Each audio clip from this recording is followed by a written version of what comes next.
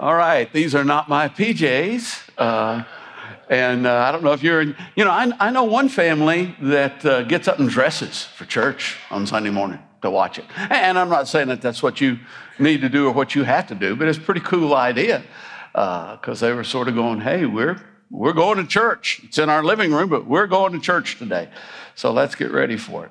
Well, we're going to church today, and we're here. And I do understand that the governor released some new guidelines this week. We're going to talk about that at staff tomorrow.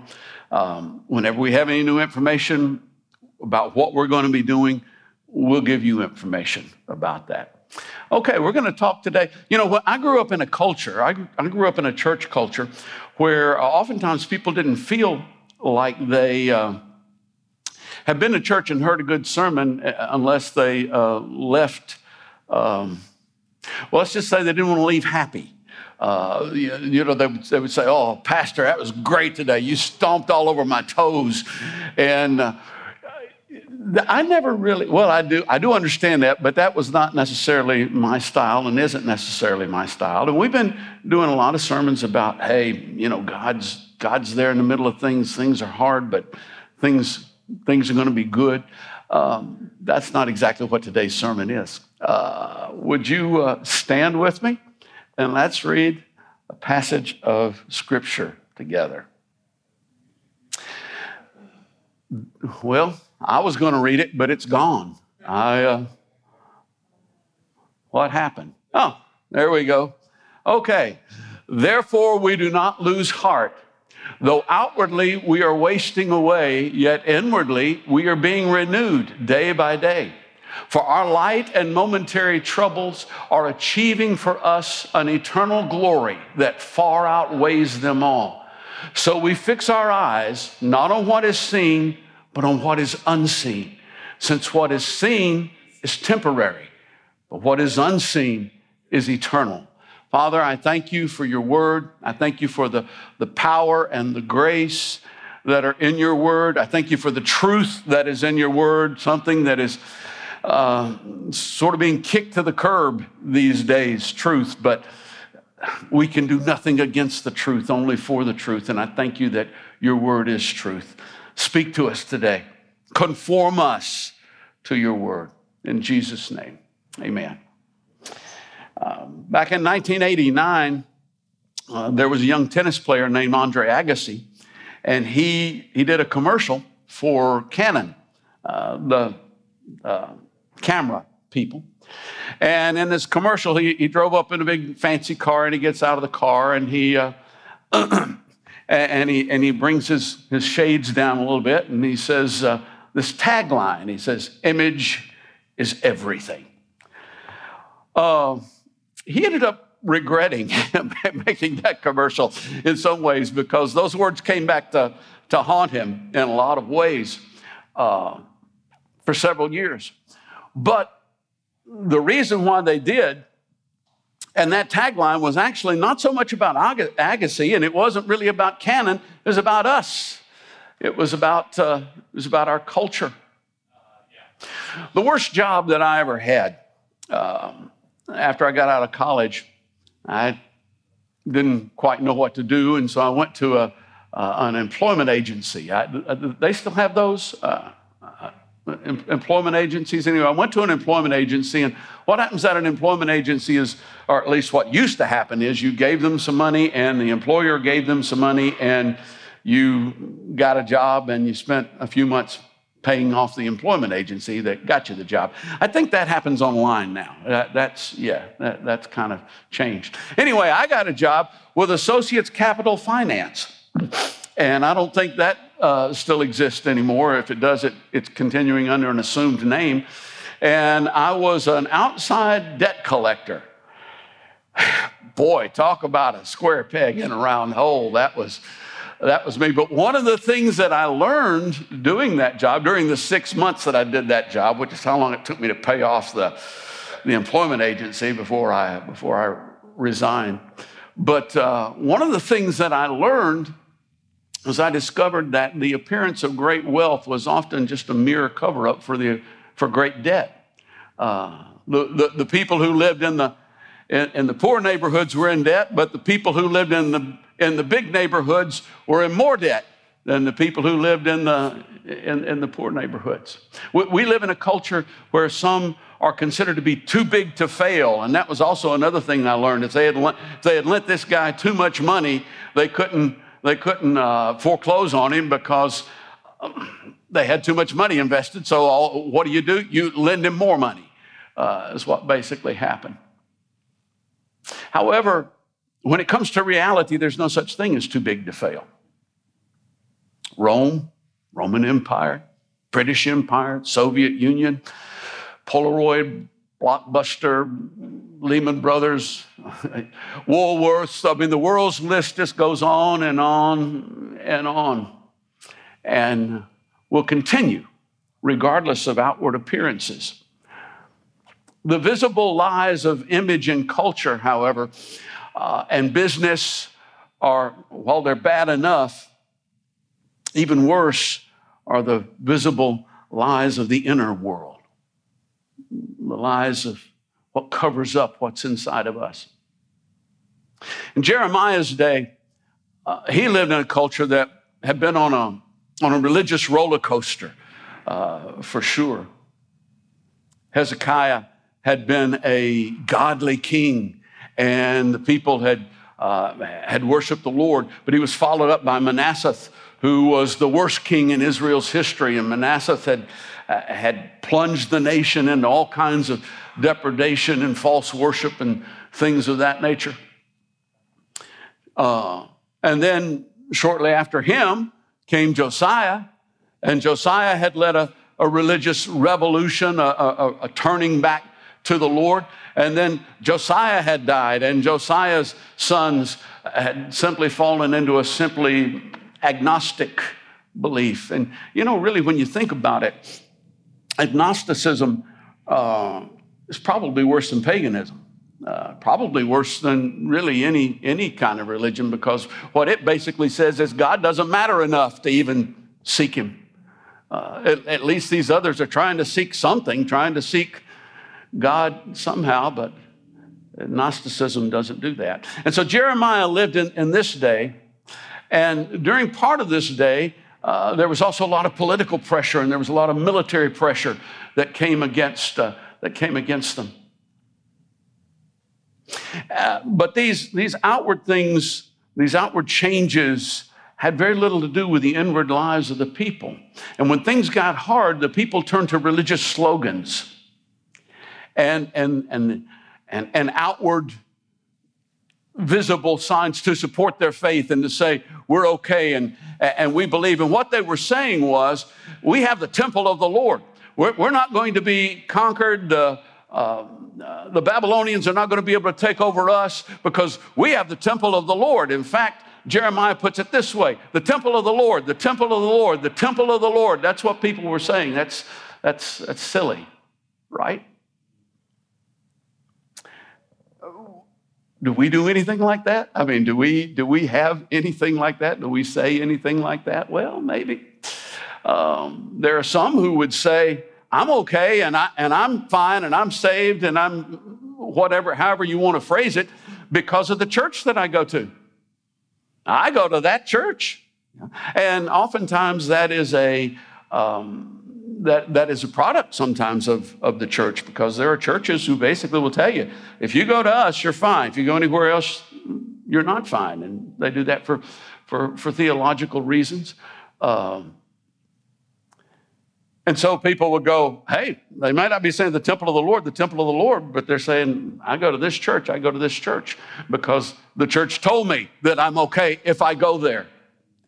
And sometimes it's not that. Sometimes it's individual things. Although when it is organizational things, there was I won't mention what denomination it is, but I'm aware of a national convention that a denomination had a number of years ago, and they had a speaker at it who, the topic of his sermon was 7 signs of a dying denomination. And I heard about it, and I thought, wow, that would be a sermon to hear. I bet that went over. Apparently, it did go over. It caused a firestorm inside headquarters.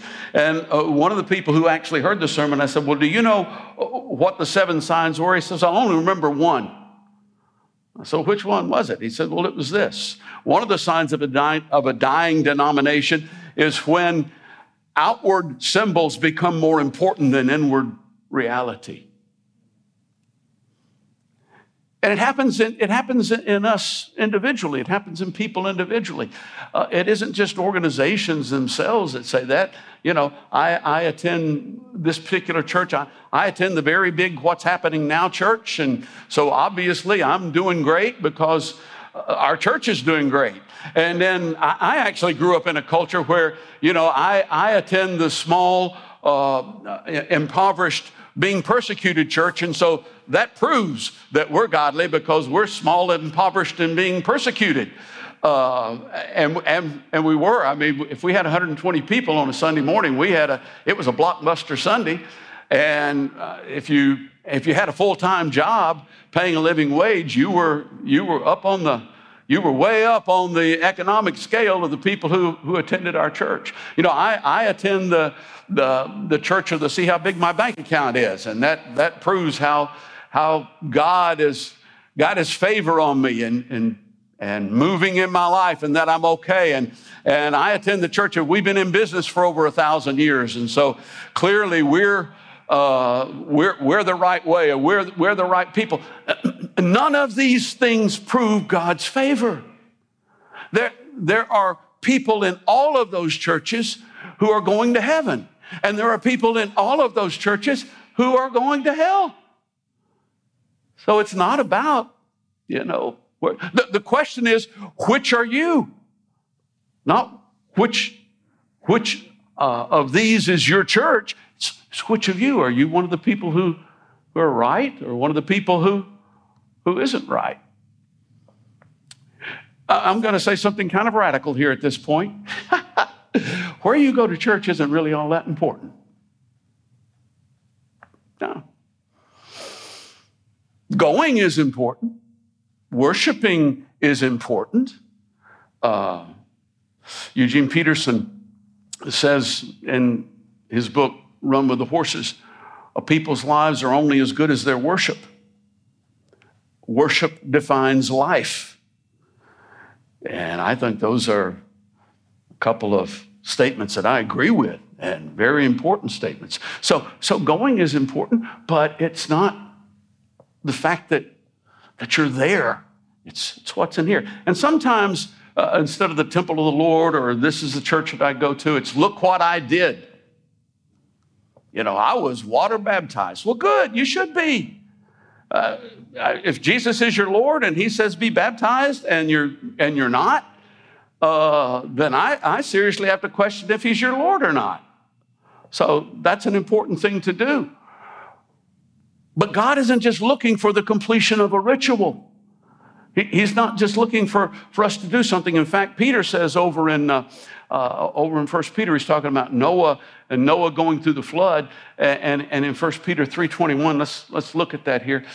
He says this. He says this water, the water that Noah went through, symbolizes baptism that now saves you also, not the removal of dirt from the body, but the pledge of a clear conscience toward God. Yeah. So look what I did. I got baptized. Well, good. But what's on the inside?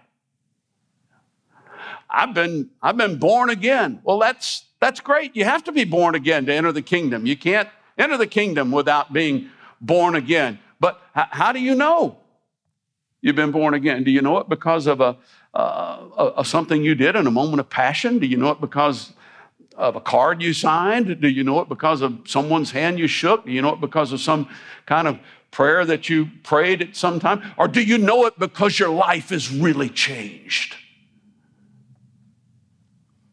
When I was growing up, there was a song that we would sing. Sometimes it's called I Was There When It Happened, and I Guess I Ought to Know. Well, and they're talking about the fact that, I can point to the time that I got saved. Well, that's great. Are you still there? Or did you leave that behind? Is that just some historical relic in your background? So, well, now, wait a minute, Pastor, do you believe in eternal salvation? I don't know. Quite frankly, I've only been chewing on that for 45 years, and I haven't come to a conclusion yet. I hope so, but yeah.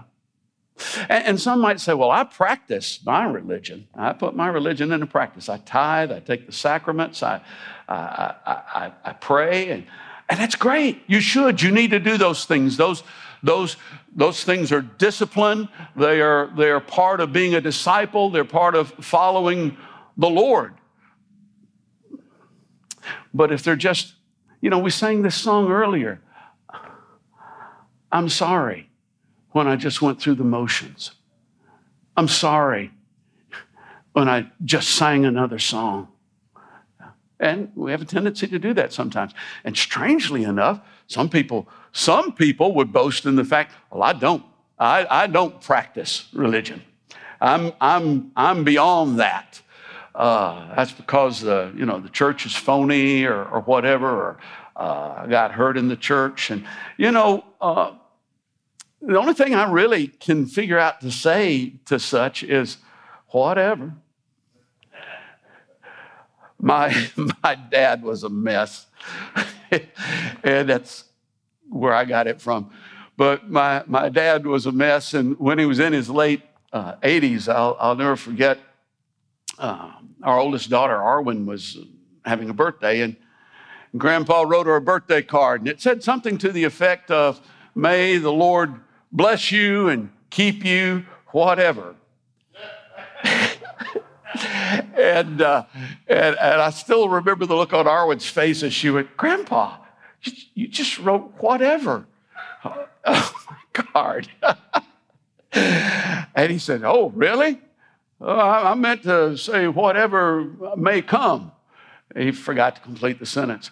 There is a difference between whatever may come and whatever. The Bible clearly states that we shouldn't forsake the assembling of ourselves together. Jesus set the example by clearly going to synagogue. Jeremiah was greatly distressed when he was forbidden to come to the temple to worship. The psalmist said, "I was glad when they said to me, 'Let us go to the house of the Lord.'" Well, I don't do that sort of thing, but I really love Jesus. Well, whatever.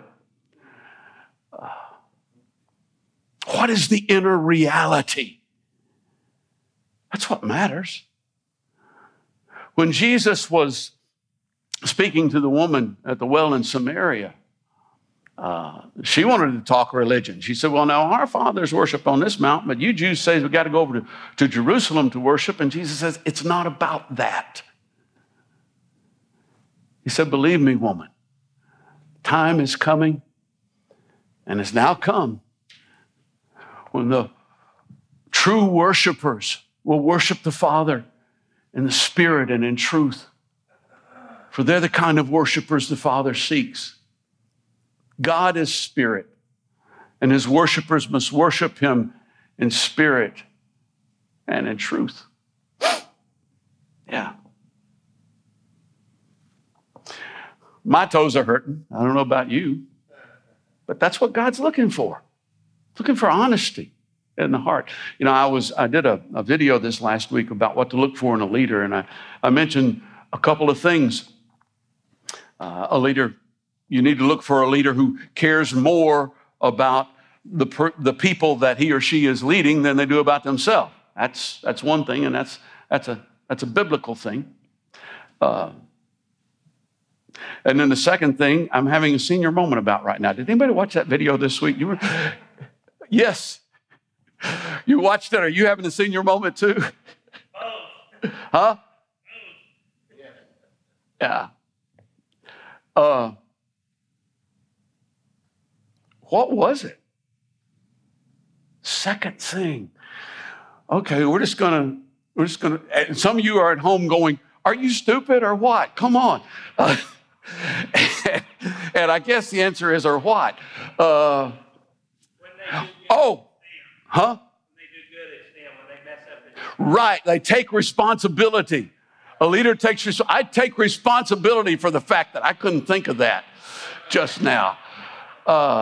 But a leader should be someone who takes responsibility. Anyway, I got an email from a fellow who went, I liked your little blurb about leadership. I went, blurb? It was 8 minutes. But said, I liked your little blurb about leadership, but I got a third one. You should say, someone who tells the truth, someone who's honest. And I went, I kind of thought about that, but we sort of are in a situation right now where truth seems to be so flexible. If I agree with the person, they're telling the truth. And if I disagree with them, well, obviously they're not telling the truth. So I just didn't put that in. But God is looking for truth. Truth in the inner heart. Those who worship him in spirit and in truth. Well, it's not just all about us when it comes to this invisible thing. Paul wrote to Timothy and he said, unto the King, eternal, immortal, invisible, the only wise God, be honor and glory forever and ever. Amen. He's invisible. And so some good news here for a second. Enough about us. What about God? Eugene Peterson said this in his book, The Pastor. He led it off with this quote, I am a pastor. My work has to do with God and souls amidst mysteries that no one has ever seen at any time. Whew. Yeah. No one has ever seen it at any time, but it doesn't mean that they aren't real. It doesn't mean that they aren't immense mysteries. And he is. And because God is invisible, we sometimes wonder, is he there? Is he here? What's going on? When business fails, is he there? When disappointment falls, where is God? When the unexpected tragedy strikes, where is God? When sickness sits in, where is God? When death comes to call, where is God in all of this? Well, death hasn't come to call for me, but it did come to call for my wife last year. And when death comes to call, I can tell you where God is. He's right there. Because he was. And he will be for anyone who can see him. We can only see through the eyes of faith, but God hasn't abandoned ship. He hasn't turned a cold shoulder on us, toward us. He hasn't stopped loving. He's still caring. He still has plans to prosper. We sing that song with the line in it, your plans are still to prosper. You have not forgotten us. And probably the first 50 times I sung that song, I could hardly get that line out without tears rolling down and it wasn't because of the situation that I was in. I mean, this was last year when things were really hard with Margaret, but there are just so many people in the world, so many people desperate, so many people in difficult situations. And I'm not talking about, well, they lost their job. I'm talking about they lost their home, they lost their job, they've lost their family, they've lost their country. I'm saying desperate. And yet every single one of them, you have not forgotten us. There is no one on this planet that he has forgotten. He knows every name. He knows every situation. He is still keeping score. He will sort things out. The first will be last. The last will be first. Because that's what he said it will be. Even when I don't see it, he's working. Even when the outward appearances would lie to me, he's working. And I can see him through the eyes of faith. He's still on the throne. And so Paul writes in Corinthians, he says, therefore, brothers and sisters, don't become weary in doing good. Let us stand firm, because let nothing move you. Always give yourself fully to the work of the Lord, because nothing that you do for the Lord is in vain. Kim was talking about Edison creating the light bulb. Wow, what a great thing. You know what? Yeah, that's a great thing. That has a big impact on our lives. But in eternity, I'm not sure that's such a big thing. But even a cup of cool water in Jesus' name is a big thing. Can never be done in vain. And no matter how important, how significant, how big your job that you currently do may seem to be, it's important if God is in it. It's important, and He's in it if you're doing it because you're connected to Him. And nothing you do for Him can be in vain, regardless of what it is. It can only be seen through the eyes of faith. Habakkuk says, though the fig tree does not blossom and there's no fruit on the vine, though the olive crop fails and the fields produce no food, though the stalls are empty, there's no sheep in the fields, yet I will rejoice in the Lord. Because God is my Savior, and He's my strength, and He makes my feet like the feet of a deer and causes me to stand on high places. That's what the eyes of faith can see. And so therefore, let's read this one more time. We do not lose heart. Though outwardly we are wasting away, yet inwardly we are being renewed day by day. For our light and momentary troubles are achieving for us an eternal glory that far outweighs them all. So we fix our eyes not on what is seen, because what is seen will lie to you, but on what is unseen. Since what is seen is temporary, what is unseen is eternal. Worship team can come back out. Not all lies are spoken. Some are seen. And yet, the invisible is so real. God is so real.